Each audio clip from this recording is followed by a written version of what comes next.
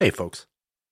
You guys know I'm always diving into the dark corners of history, unearthing the stories that are sure to chill.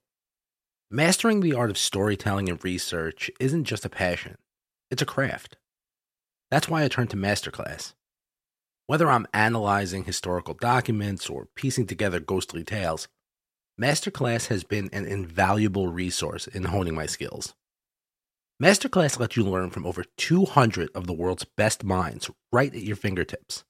And the best part is it's all available for just $10 a month with an annual membership.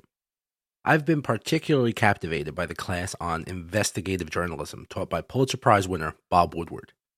His insights into uncovering the truth may have transformed the way I approach each episode here.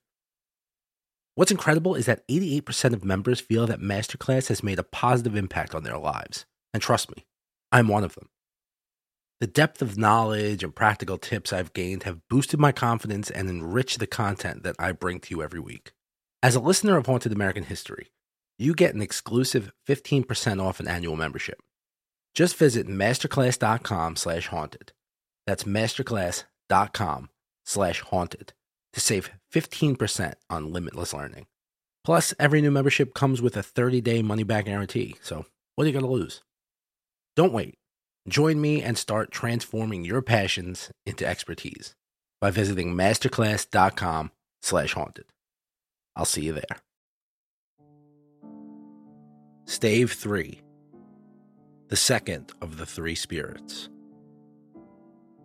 Awaking in the middle of a prodigiously tough snore and sitting up in bed to get his thoughts together, Scrooge had no occasion to be told that the bell was again upon the stroke of 1.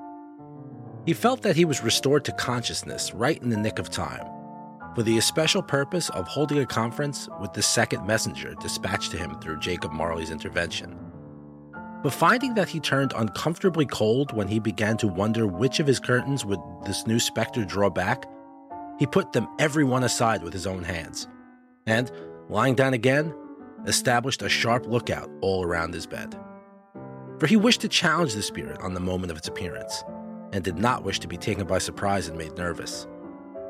Gentlemen of the free and easy sort, who plume themselves on being acquainted with a move or two, and being usually equal to the time of day, express the wide range of their capacity for such adventure by observing that they are good for anything from pitch and toss to manslaughter.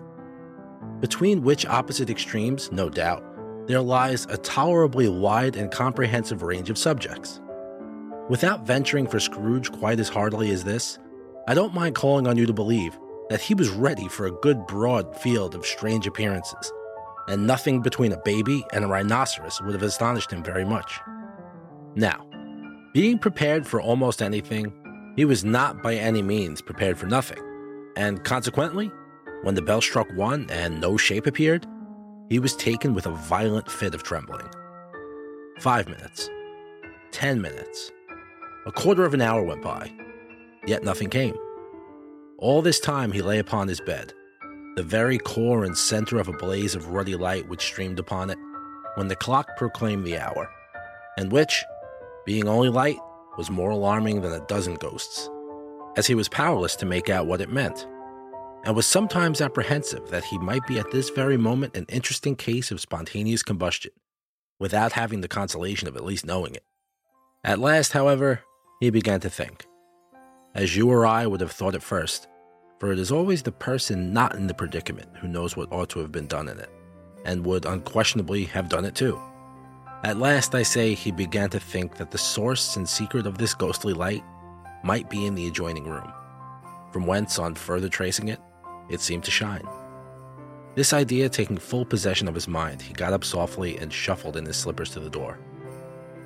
The moment Scrooge's hand was on the lock, a strange voice called him by his name and bade him to enter. He obeyed. It was his own room. There was no doubt about that. But it had undergone a surprising transformation.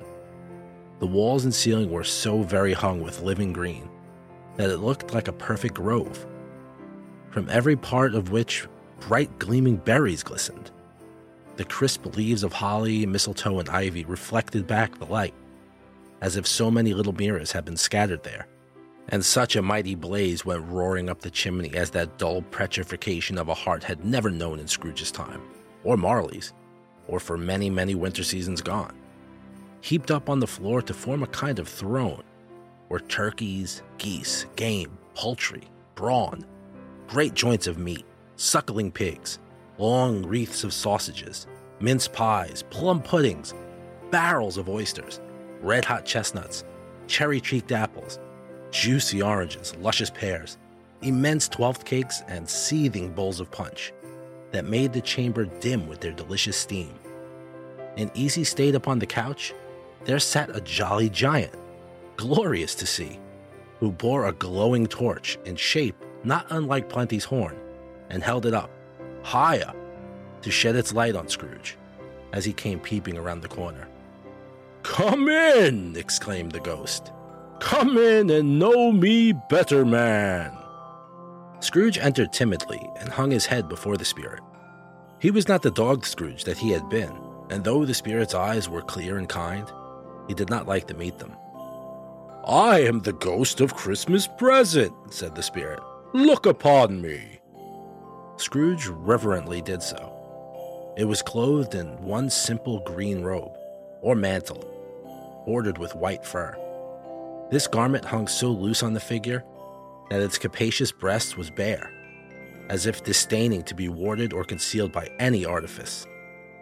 Its feet, observed beneath its ample folds of the garment, were also bare, and on its head it wore no other covering than a holly wreath, set there and there with shining icicles.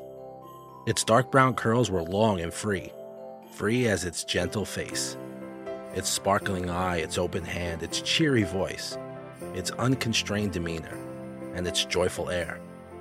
Girded round its middle was an antique scabbard, but no sword was in it, and the ancient sheath was eaten up with rust. "You must have never seen the like of me before," exclaimed the spirit. "Never," Scrooge made to answer. "Have never walked forth with the younger members of my family, meaning, for I am very young, my elder brothers born in these later years?" pursued the phantom. "I don't think that I have," said Scrooge. "I am afraid I have not. Have you many brothers, spirit?" "More than 1,800. "A tremendous family to provide for," muttered Scrooge. The ghost of Christmas Present rose. "Spirit," Scrooge said submissively, "conduct me where you will. I went forth last night on compulsion, and I learnt a lesson which is working now. Tonight, if you have aught to teach me, let me profit by it." "Touch my robe." Scrooge did as he was told, and held it fast. Holly, mistletoe, red berries, ivy, turkeys, geese, game, poultry, brawn, meat, pigs, sausage, oysters, pies, pudding, fruit, and punch all vanished instantly. And so did the room, the fire, the ruddy glow, the hour of night, and they stood in the city streets on Christmas morning, where, for the weather was severe, the people made a rough but brisk and not unpleasant kind of music in scraping the snow from the pavement in front of their dwellings and from the tops of their houses, whence it was mad delight to the boys to see come tumbling down the road below and splitting into artificial little snowstorms. The house fronts looked black enough and the windows blacker, constraining with the smooth white sheet of snow upon the roofs, and with the dirtier snow upon the ground, which last deposit had been plowed up by deep furrows by the heavy wheelbarrows and carts and wagons, furrows that crossed and recrossed each other hundreds of times with the great streets branched off, and made intricate channels, hard to trace in the thick yellow mud and icy water. The sky was gloomy, and the shorter streets were choked up with a dingy mist, half thawed, half frozen, whose heavier particles descended in a shower of sooty atoms, as if all the chimneys in Great Britain had, by one constant, caught fire, and were blazing away to their dear heart's content. There was nothing very cheerful in the climate or the town, and yet was there an air of cheerfulness abroad that the clearest summer air and brightest summer sun might have endeavored to diffuse in vain. For the people who were shoveling away on the housetops were jovial and full of glee, calling out to one another from the parapets, and now and then exchanging a fastidious snowball, better-natured missile far than many a wordy jest, laughing heartily if it went right, and not less heartily if it went wrong. The poulterers' shops were still half open, and the fruiterers were radiant in their glory. There were great round pot-bellied baskets of chestnuts, shaped like waistcoats of jolly old gentlemen, lolling at the doors and tumbling out into the street in their apoplectic opulence. There were ruddy, brown-faced, broad-girthed Spanish onions, shining in the fatness of their growth like Spanish friars, and winking from their shelves in wanton slyness at the girls as they bent by, and glanced demurely at the hung-up mistletoe. There were pears and apples clustered high in blooming pyramids. There were bunches of grapes made in the shopkeeper's benevolence to dangle from conspicuous hooks that people's mouths might water gratis as they passed. There were piles of filberts, mossy and brown, recalling in their fragrance ancient walks among the woods and pleasant shufflings ankle-deep through withered leaves. There were Norfolk biffins, squat and swarthy, setting off the yellow of the oranges and lemons, and in the great compactness of their juicy persons, urgently entreating and beseeching to be carried home in paper bags and eaten after dinner. The very gold and silver fish, set forth among these choice fruits in a bowl, though members of a dull and stagnant-blooded race appeared to know there was something going on, and, to a fish, went swimming round and round in their little world in slow and passionless excitement. The grocers, the grocers, nearly closed with perhaps 2 shutters down, or 1, but through those gaps, such glimpses.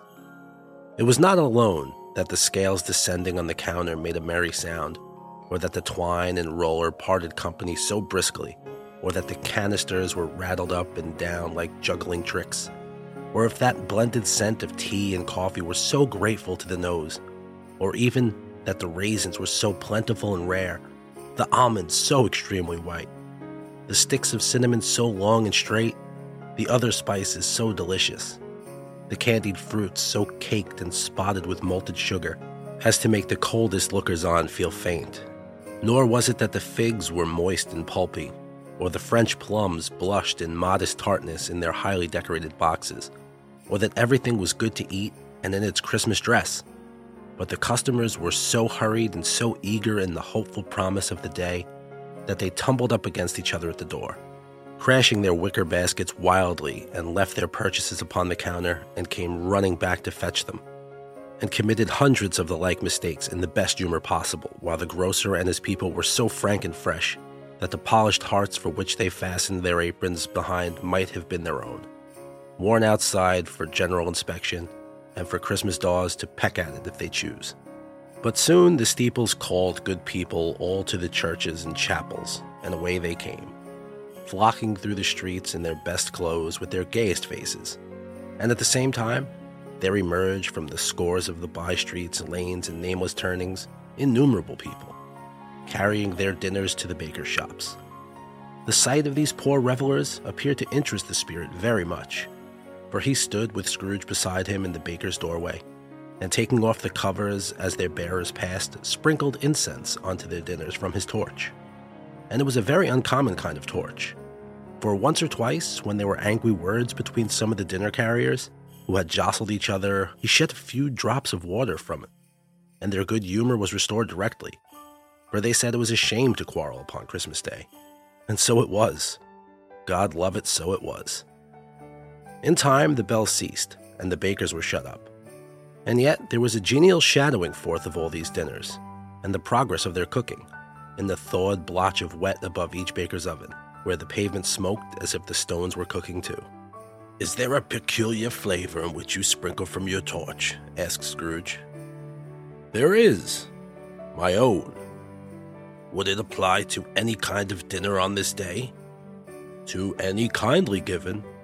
To a poor one most." "Why to a poor one most?"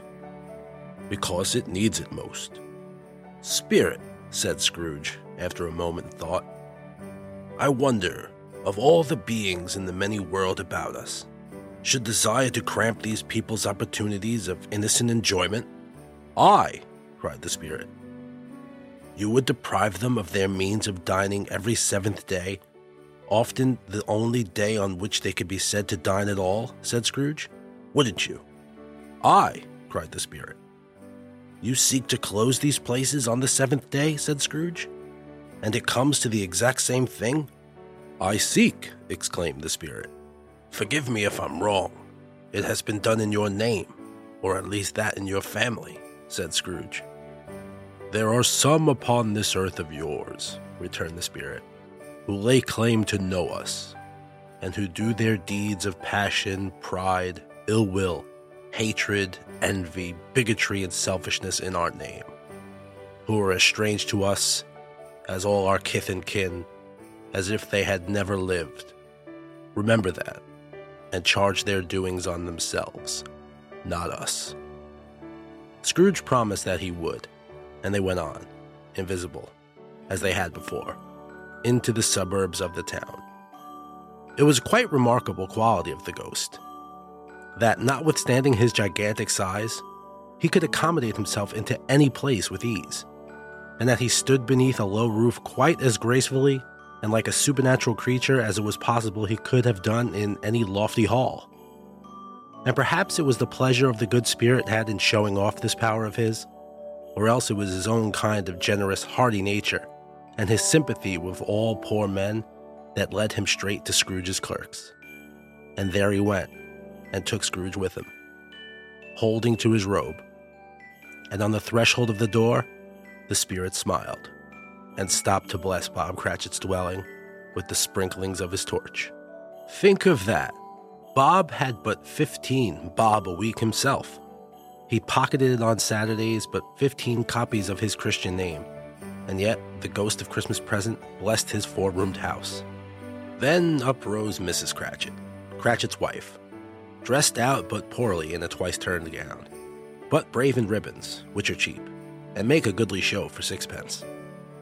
She laid the cloth, assisted by Belinda Cratchit, second of her daughters, also brave in ribbons, while Master Peter Cratchit plunged a fork into the saucepan of potatoes, and getting the corners of his monstrous shirt collar, Bob's private property, conferred upon his son and heir in the honor of the day, into his mouth, rejoiced to find himself so gallantly attired, and yearned to show his linen in the fashionable parks.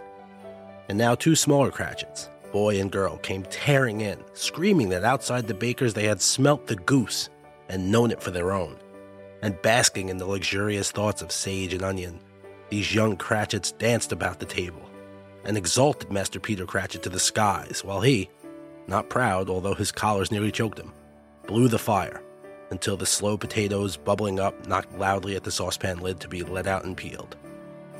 "What has ever got your precious father, then?" said Mrs. Cratchit. "And your brother, Tiny Tim? And Martha wasn't as late last Christmas Day by a half an hour." "Here's Martha, mother," said a girl, appearing as she spoke. "Here's Martha, mother," cried the two young Cratchits. "Hurrah! There's such a goose, Martha!" "Why, bless your heart alive, my dear, how late are you?" said Mrs. Cratchit, kissing her a dozen times and taking off her shawl and bonnet with officious zeal. "We'd a deal of work to finish up last night," replied the girl, "and had to wear away this morning, mother." "Well, never mind so long as you are come," said Mrs. Cratchit. "Sit ye down before the fire, my dear, and have a warm Lord bless ye." Hey, folks. You guys know I'm always diving into the dark corners of history, unearthing the stories that are sure to chill. Mastering the art of storytelling and research isn't just a passion, it's a craft. That's why I turn to Masterclass. Whether I'm analyzing historical documents or piecing together ghostly tales, Masterclass has been an invaluable resource in honing my skills. Masterclass lets you learn from over 200 of the world's best minds right at your fingertips. And the best part is it's all available for just $10 a month with an annual membership. I've been particularly captivated by the class on investigative journalism taught by Pulitzer Prize winner Bob Woodward. His insights into uncovering the truth may have transformed the way I approach each episode here. What's incredible is that 88% of members feel that Masterclass has made a positive impact on their lives. And trust me, I'm one of them. The depth of knowledge and practical tips I've gained have boosted my confidence and enriched the content that I bring to you every week. As a listener of Haunted American History, you get an exclusive 15% off an annual membership. Just visit masterclass.com/haunted. That's masterclass.com/haunted to save 15% on limitless learning. Plus, every new membership comes with a 30-day money-back guarantee, so what are you going to lose? Don't wait. Join me and start transforming your passions into expertise by visiting masterclass.com/haunted. I'll see you there. No, there's Father coming, cried the two young Cratchits, who were everywhere at once. Hide, Martha, hide! So Martha hid herself, and in came little Bob, the father with at least 3 feet of comforter, exclusive of the fringe hanging down before him, and his threadbare clothes darned up and brushed to look seasonable, and Tiny Tim upon his shoulder. Alas, for Tiny Tim, he bore a little crutch, and had his limbs supported by an iron frame. Why, where's our Martha? Cried Bob Cratchit, looking around. Not coming, said Mrs. Cratchit. Not coming, said Bob, with a sudden declination in his high spirits, for he had been Tim's blood horse all the way from church, and had come home rampant. Not coming upon Christmas Day? Martha didn't like to see him disappointed, even if it was only in joke. So she came out prematurely from behind the closet door and ran into his arms, while the two young Cratchits hustled Tiny Tim and bore him off into the wash house, that he might hear the pudding singing in the copper. And how did little Tim behave? Asked Miss Cratchit, when she had rallied Bob on his credulity, and Bob had hugged his daughter to his heart's content. As good as gold, said Bob, and better. Somehow he gets thoughtful sitting by himself so much, and thinks the strangest things you've ever heard. He told me coming home that he hoped that people saw him in church, because he was a cripple, and it might be pleasant to them to remember seeing him upon Christmas Day, who made lame beggars walk and blind men see. Bob's voice was tremulous when he told him this, and trembled more when he said that Tiny Tim was growing strong and hardy. His active little crutch was heard upon the floor, and back came Tiny Tim before another word was spoken. Escorted by his brothers and sisters to his stool beside the fire, while Bob turned up his cuffs, as if poor fellow were capable of being made more shabby, compounded some hot mixture in a jug with gin and lemons, and stirred it round and round, and put it on the hob to simmer. Master Peter and the two young Cratchits went to fetch the goose, with which they soon returned in high procession. Such a bustle ensued that you might have thought a goose be the rarest of all birds, a feathered phenomenon, to which a black swan was a matter of course, and, in truth, it was something very like it in that house. Mrs. Cratchit made the gravy, ready beforehand in a little saucepan, hissing hot. Master Peter mashed the potatoes with incredible vigor. Miss Belinda sweetened up the applesauce. Martha dusted the hot plates. Bob took Tiny Tim beside him in a tiny corner at the table. The two young Cratchits set chairs for everybody, not forgetting themselves, and mounted guard upon their posts, crammed spoons into their mouths lest they should shriek for the goose before their turn came to be helped. At last the dishes were set on, and grace was said. It was succeeded by a breathless pause as Miss Cratchit, looking slowly all along the carving knife, prepared to plunge it in the breast. But when she did, and when the long-expected gush of stuffing issued forth, one murmur of delight arose around all the board, and even Tiny Tim, excited by the two young Cratchits, beat on the table with the handle of his knife, and feebly cried, "Hurrah!" There never was such a goose. Bob said he didn't believe there ever was such a goose cooked. Its tenderness and flavor, size and cheapness were the themes of universal admiration. Eked out by applesauce and mashed potatoes, it was a sufficient dinner for the whole family indeed. As Miss Cratchit said with great delight, surveying one small atom of a bone upon the dish, they hadn't ate it all at last. Yet everyone had enough, and the youngest Cratchits in particular were steeped in sage and onion to the eyebrows. But now, the plates being changed by Miss Belinda, Miss Cratchit left the room alone, too nervous to bear witness, to take the pudding up and bring it in. Suppose it should not be done enough. Suppose it should break in half turning out. Suppose somebody should have got over the wall of the backyard and stolen it while they were merry with the goose. A supposition at which the two young Cratchits became livid. All sorts of horror was supposed. Hello, a great deal of steam. The pudding was out of the copper. A smell like a washing day. That was the cloth. A smell like an eating house and a pastry cook next door to each other. with a laundress next door to that. That was the pudding. In half a minute, Mrs. Cratchit entered, flushed but smiling proudly, with the pudding like a speckled cannonball so hard and firm, blazing with ignited brandy and bedight from Christmas holly stuck onto the top. "Oh, a wonderful pudding," Bob Cratchit said, and calmly too, that he regarded it as the greatest success achieved by Miss Cratchit since their marriage. Mrs. Cratchit said that, now that the weight was off her mind, she would confess that she had her doubts about the quantity of flour. Everybody had something to say about it, but nobody said or thought that at all it was a small pudding for a large family. It would have been flat hearsay to do so. Any Cratchit would have blushed at the hint of such a thing. At last the dinner was all done. The cloth was cleared and the hearth swept, and the fire made up. The compound in the jug being tasted, and considered perfect, apples and oranges were put upon the table, and a shovel full of chestnuts on the fire. Then all the Cratchit family drew round the hearth in what Bob Cratchit called a circle, meaning half a one. And at Bob Cratchit's elbow stood the family display of glass. 2 tumblers and a custard cup without a handle. These held the hot stuff from the jug, however, as well as golden goblets would have ever done, and Bob served it out with beaming looks, while the chestnuts on the fire sputtered and cracked noisily. Then Bob proposed, "A Merry Christmas to us all, my dears. God bless us," which all the family re-echoed. "God bless us, every one," said Tiny Tim, the last of all. He sat very close to his father's side, upon his little stool. Bob held his withered little hand in his, as if he loved the child and wished to keep him by his side, and dreaded that he might be taken from him. "Spirit," said Scrooge with an interest he had never felt before, "tell me if Tiny Tim will live." "I see a vacant seat," replied the ghost, "in the poor chimney corner, and a crutch without an owner, carefully preserved. If these shadows remain unaltered by the future, the child will die." "No, no," said Scrooge. "Oh, no, kind spirit, say he will be spared." "If these shadows remain unaltered by the future, none other of my race," returned the ghost, "will find him here." "What then?"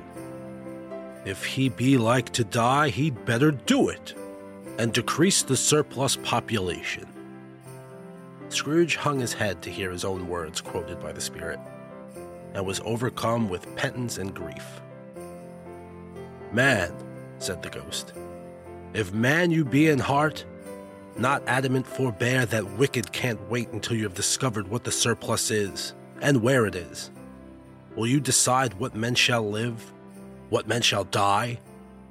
It may be that, in the sight of heaven, you are more worthless and less fit to live than the millions like this poor man's child. Oh God, to hear the insect on the leaf pronouncing on the too much life among his hungry brothers in the dust." Scrooge bent before the ghost's rebuke, and trembling cast his eyes upon the ground. But he raised them speedily upon hearing his own name. "Mr. Scrooge," said Bob. "I'll give you Mr. Scrooge, the founder of the feast." "The founder of the feast, indeed!" cried Miss Cratchit, reddening. "I wish I had him here. I'd give him a piece of my mind to feast upon, and I'd hope he'd have a good appetite for it." "My dear," said Bob, "the children. Christmas Day." "It should be Christmas Day, I am sure," she said, "on which one drinks the health of such an odious, stingy, hard, and unfeeling man as Mr. Scrooge. You know he is, Robert. Nobody knows it better than you do, poor fellow." "My dear," was Bob's mild answer, "Christmas Day." "I'll drink his health for your sake and the day's," said Mrs. Cratchit. "Not for his. Long life to him. A Merry Christmas and a Happy New Year. He'll be very merry and very happy, I have no doubt." The children drank the toast after her. It was the first of their proceedings to which had no heartiness in it. Tiny Tim drank it in last of all, but he didn't care 2 pence for it. Scrooge was the ogre of the family. The mention of his name cast a dark shadow on the party, which was not dispelled for a full 5 minutes. After it passed away, they were 10 times merrier than before, from the mere relief of Scrooge the baleful being done with. Bob Cratchit told them how he had a situation in his eye for Master Peter, which would bring in, if obtained, full 5 and 6 pence weekly. The two young Cratchits laughed tremendously at the idea of Peter being a man of business, and Peter himself looked thoughtfully at the fire from between his collars, as if he were deliberating which particular investments he should favor when he came into the receipt of that bewildering income. Martha, who was a poor apprentice at a milliner's, then told them what kind of work she had to do, and how many hours she worked at a stretch, and how she meant to lie abed tomorrow morning for a good long rest. Tomorrow being a holiday she passed at home. Also, how she had seen a countess and a lord some days before, and how the lord was much about as tall as Peter, to which Peter pulled up his collar so high that you couldn't have seen his head even if you've been there. All this time, the chestnuts and the jug went round and by they had a song about a lost child traveling in the snow from Tiny Tim, who had a plaintive little voice and sang very well indeed. There was nothing of high marks in this. They were not a handsome family. They were not well dressed. Their shoes were far from being waterproof, and their clothes were scanty. And Peter might have known, and very likely did, the inside of a pawnbroker's. But they were happy, grateful, and pleased with one another, and contented with the time, and when they faded, and looked happier yet in the bright sparklings of the spirit's torch at parting. Scrooge had his eye upon them, and especially Tiny Tim, until the last. By this time it was getting dark, and snowing pretty heavily, and as Scrooge and the spirit went along the streets, the brightness of the roaring fires in the kitchens, parlors, and all sorts of rooms was wonderful. Here the flickering of the blaze showed preparations for a cozy dinner, with hot plates baking through and through before the fire, and deep red curtains ready to be drawn shut out the cold and darkness. There all of the children of the house were running into the snow to meet their married sisters, brothers, cousins, uncles, aunts, and be the first to greet them. Here again were shadows on the window blinds of guests assembling, and there a group of handsome girls, all hooded and fur-booted, and all chattering at once, tripped lightly off to some near neighbor's house, where, woe upon the single men who saw them enter, artful witches, well they knew it, in a glow. But if you had judged from the numbers of the people on their way to friendly gatherings, you might have thought that no one was at home to give them welcome when they got there. Instead of every house expecting company and piling up in the fire's half-chimney high. Blessings on it, and how the ghosts exulted. How as it bared its breadth of breast, and opened its capacious palm, and floated on, outpouring with a generous hand its bright and harmless mirth on everything within its reach. The very lamplighter, who ran out before, dotting the dusty sky with specks of light, and who was dressed to spend the evening somewhere, laughed out loudly as the spirit passed, though the kenned-up lamplighter that he had any company on Christmas. And now, without a word of warning from the ghost, they stood upon a bleak and desert moor, where monstrous masses of rude stone were cast about, as though it were a burial place of giants, and water spread itself wheresoever it listed, or would have done so, but the frost had held it prisoner, and nothing grew but moss and fuzz, and coarse rank grass. Down in the west of the setting sun had a streak of fiery red, which glared upon the desolation for an instant, like a sullen eye, and frowning lower yet, was lost in the thick gloom of darkest night. "What place is this?" asked Scrooge. "A place where miners live, who labor in the bowels of the earth," returned the spirit. "But they know me, see?" A light shone from the window of a hut, and swiftly they advanced towards it. Passing through the wall of mud and stone, they found a cheerful company assembled round a glowing fire. An old man and woman and their children and their children's children, and another generation beyond that, all decked out gaily in their holiday attire. The old man, in a voice that seldom rose above a howling of a wind upon a barren waste, was singing them a Christmas song. It had been a very old song when he was a boy, and from time to time, they all joined in the chorus. So surely as they raised their voices, the old man got quite blithe and loud, and so surely as they stopped, his vigor sank again. The spirit did not tarry here, but bade Scrooge to hold his robe, and passing on above the moor, sped with her. Not to see, to see. To Scrooge's horror, looking back, he saw the last of the land, a frightful range of rocks behind them, and his ears were deafened by the thundering of water as it rolled and roared and raged among the dreadful caverns it had worn, and fiercely tried to undermine the earth. Built upon a dismal reef of sunken rocks, some league or so from the shore, on which the waters chafed and dashed a wild year through, there stood a solitary lighthouse. Great heaps of seaweed clung to its base, and stormbirds, born of the wind, one might suppose, as seaweed of the water, rose and fell about it like the waves they skimmed. But even here, two men who watched the light had made a fire that through the loophole in the thick stone wall shed out a ray of brightness on the awful sea. Joining their horny hands over a rough table at which they sat, they wished each other a Merry Christmas in their can of grog, and one of them, the elder too, with his face all damaged and scarred with hard weather, as the figurehead of an old ship might be, struck up a sturdy song that was like a gale in itself. Again the ghost sped on, above the black and heavying sea, on and on, until, being far away, as he told Scrooge, from any shore, they lighted upon a ship. They stood beside the helmsman at the wheel, the lookout in the bow, the officers who had the watch, dark, ghostly figures in their several stations. But every man among them hummed a Christmas tune, or had a Christmas thought, or spoke below his breath to a companion of some bygone Christmas day with homeward hopes belonging to it. And every man on board, walking or sleeping, good or bad, had had a kinder word for one another on that day than any other day in the year, and had shared to some extent in its festivities, and had remembered those he cared for at a distance, and had known that they had delighted to remember him. It was a great surprise to Scrooge, while listening to the moaning of the wind and thinking what a solemn thing it was to move on through the lonely darkness over an unknown abyss, whose depths were secret as profound as death. It was a great surprise to Scrooge, while thus engaged, to hear a hearty laugh.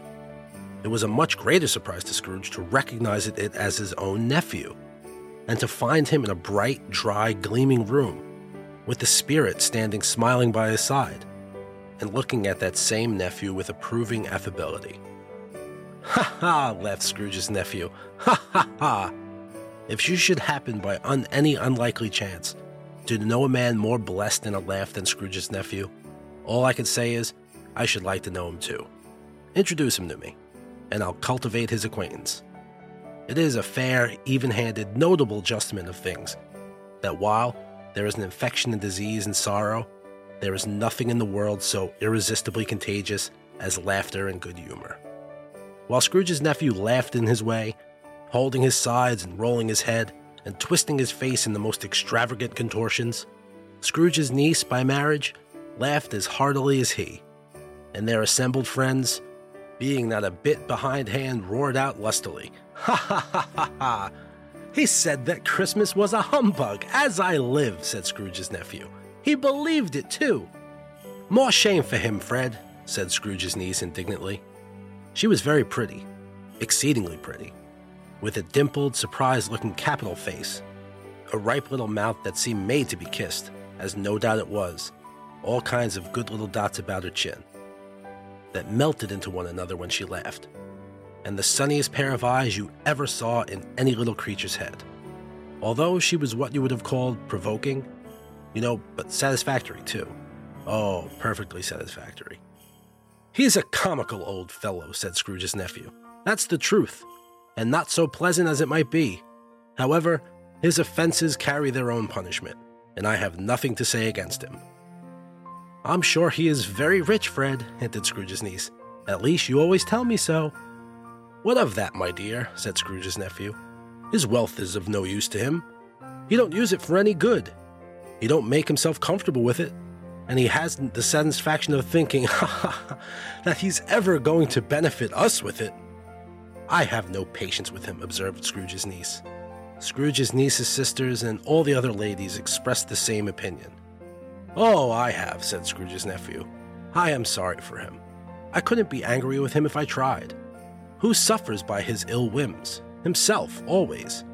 Here he takes it into his head to dislike us, and he won't come and dine with us. What's the consequence?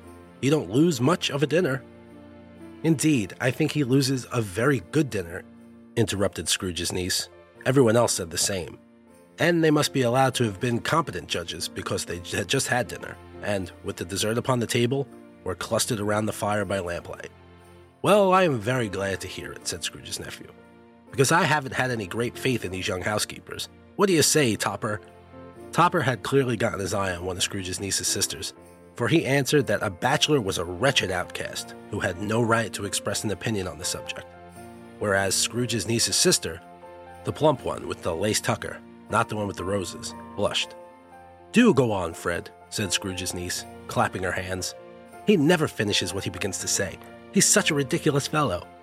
Scrooge's nephew reveled in another laugh, and, as it was impossible to keep the infection off, though the plump sister tried hard to do it, his example was unanimously followed. "I was only going to say," said Scrooge's nephew, "that the consequence of his taking a dislike to us and not making merry with us is, as I think, that he loses some pleasant moments, which could do him no harm. I am sure he loses pleasanter companions than he could find in his own thoughts, either in his moldy old office or his dusty chambers. I mean to give him the same chance every year, whether he likes it or not, for I pity him. He may rail at Christmas till he dies, but he can't help thinking better of it. I defy him. If he finds me going there in good temper, year after year, and saying, 'Uncle Scrooge, how are you?' If it only puts him in the vein to leave his poor clerk £50, that's something. And I think I shook him yesterday." It was their turn now to laugh, at the notion of his shaking Scrooge. But, being thoroughly good-natured, and not much caring what they laughed at, so that they laughed at any rate, he encouraged them in their merriment, and passed the bottle joyously. After tea they had some music, for they were a musical family, and knew what they were about when they sung a glee or a catch. I can assure you, especially Topper, who could growl away in the bass like a good one, and never swell the large veins in his forehead, or get red in the face over it. Scrooge's niece played well upon the harp, and played among other tunes a simple little air, a mere nothing. You might learn to whistle it in 2 minutes, which had been familiar to the child who fetched Scrooge from the boarding school, as he'd been reminded by the ghost of Christmas past. When this strain of music surrounded, all the things the ghost had shown him came upon his mind. He softened more and more, and thought that if he could have listened to it often, years ago, he might have cultivated the kindness of life for his own happiness with his own hands, without resorting to the sexton's spade that buried Jacob Marley. But they didn't devote the whole evening to music. After a while, they played at forfeits, for it's good to be children sometimes, and never better at Christmas, when its mighty founder was a child himself. Stop. There was first a game at Blind Man's Bluff. Of course there was. And I no more believe Topper was really blind than I believe he had eyes in his boots. My opinion is that if it was a done thing between him and Scrooge's nephew, and that the ghost of Christmas Present knew it. The way he went after the plump sister in the lace tucker was an outrage on the credulity of human nature, knocking down the fire irons, tumbling over the chairs, bumping up against the piano, smothering himself amongst the curtains. Wherever she went, there went he. He always knew where the plump sister was. He wouldn't catch anyone else. If you would have fallen upon him, and some did, on purpose, he would have made a feint of endeavoring to seize you, which would have been an affront to your understanding, and he would have instantly sided off in the direction of the plump sister. She often cried out that it wasn't fair, and it really was not. But when, at last, he caught her, when, in spite of all her silken rustlings and her rapid flutterings past him, he got her into a corner whence there was no escape. Then his conduct was the most execrable. For his pretending not to know her, his pretending that it was necessary to touch her headdress, and further to assure himself of her identity by pressing a certain ring upon her finger, and a certain chain about her neck was vile, monstrous. No doubt she told him her opinion of it, another blind man being in the office. They were so very confidential together behind the curtains. Scrooge's niece was not one at the blind man's bluff party, but was made comfortable with a large chair and a footstool in a snug corner where the ghost and Scrooge were close behind her. But she joined in the forfeits, and loved her love to admiration with all the letters of the alphabet. Likewise, at the game of how, when, and where, she was very great, and to the secret joy of Scrooge's nephew, beat her sisters hollow, though they were sharp girls too, as Topper could have told you. There might have been 20 people there, young and old, but they all played, and so did Scrooge, for wholly forgetting, in the interest he had in what was going on, that his voice made no sound in their ears, he sometimes came out with his guess quite loud, and very often guessed right. For the sharpest needle best Whitechapel warranted not to cut in the eye was not sharper than Scrooge, blunt as he took it in his head to be. The ghost was greatly pleased to find him in this mood, and looked upon him with such favor that he begged like a boy to be allowed to stay until the guest departed. But this, the spirit said, could not be done. "Here is a new game," said Scrooge. "1 half-hour, spirit, only one." It was a game called Yes and No, where Scrooge's nephew had to think of something, and the rest must find out what it was. He only answering to their questions yes or no, as this was the case. The brisk fire of questioning to which he was exposed elicited from him that he was thinking of an animal, a live animal, rather a disagreeable animal, a savage animal, an animal that growled and grunted sometimes, and talked sometimes, and lived in London, and walked about the streets, and wasn't made a show of, and wasn't led by anyone, and didn't live in a menagerie, and was never killed in a market, and was not a horse, or an ass, or a cow, or a bull, or a tiger, or a dog, or a pig, or a cat, or a bear. At every fresh question that was put to him, his nephew burst into a fresh roar of laughter. He was so inexpressibly tickled that he was obliged to get up off the sofa and stamp.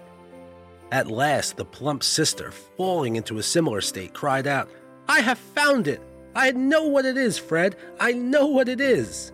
"What is it?" cried Fred. "It's your Uncle Scrooge!" Which it certainly was.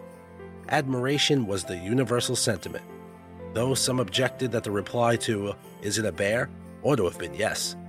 Is as much as an answer in the negative was sufficient to have diverted their thoughts from Mr. Scrooge.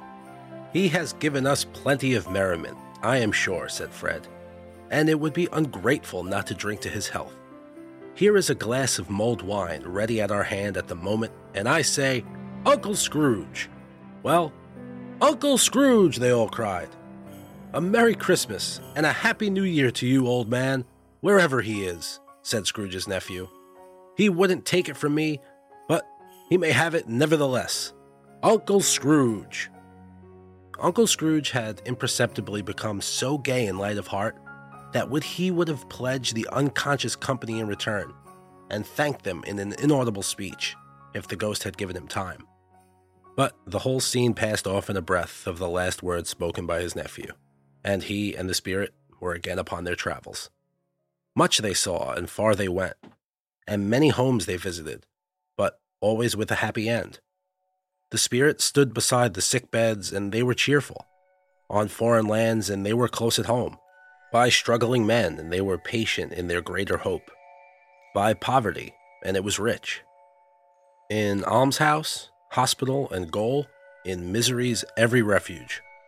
Where vain man and his little brief authority had not made fast the door and barred the spirit out, he left his blessing, and taught Scrooge his precepts. It was a long night, if it were only a night, but Scrooge had his doubts, because the Christmas holiday appeared to be condensed into a space of time they passed together. It was strange, too, that while Scrooge remained unaltered in his outward form, the ghost grew older, clearly older. Scrooge had observed this change, but never spoke of it, until they left a children's 12th night party, when, looking at the spirit as they stood together in an open place, he noticed his hair was very gray. Are spirits' lives so short? Asked Scrooge. My life upon this globe is very brief, replied the ghost. It ends tonight. Tonight? Cried Scrooge. Tonight at midnight. Hark, the time is drawing near. The chimes were ringing, the 11:15 at the moment. Forgive me if I am not justified in what I ask, said Scrooge, looking intently at the spirit's robe. But I see something strange and not belonging to yourself protruding from your skirts. Is it a foot or a claw? It might be a claw, for the flesh there is upon it, was the spirit's sorrowful reply. Look here. From the foldings of its robe it brought 2 children, wretched, abject, frightful, hideous, and miserable. They knelt down at its feet and clung upon the outside of its garment. Oh, man, look here, down here, exclaimed the ghost. They were a boy and a girl. Yellow, ragged, scowling, wolfish, but prostrate too, in their humility. Where graceful youth should have filled their features out, it touched them with its freshest tints. A stale and shriveled hand, like that of age, had pinched and twisted them and pulled them into shreds.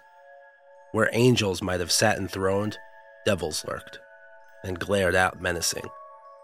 No change, no degradation, no perversion of humanity in any grade, though all the mysteries of wonderful creation has monsters half so horrible and dread.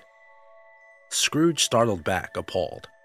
Having then shown to him this way, he tried to say they were fine children, but the words choked themselves rather than the parties be a lie of such an enormous magnitude.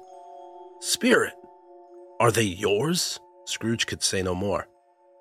They are man's, said the spirit, looking down upon them, and they cling to me, appealing from their fathers. This boy is ignorance, and this girl is want.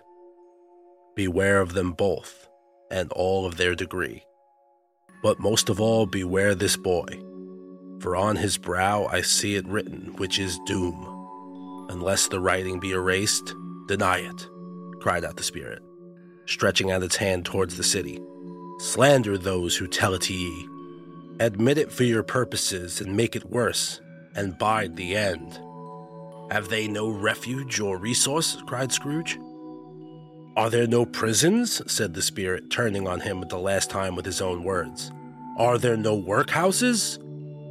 The bell struck 12. Scrooge looked about him for the ghost, and saw it not.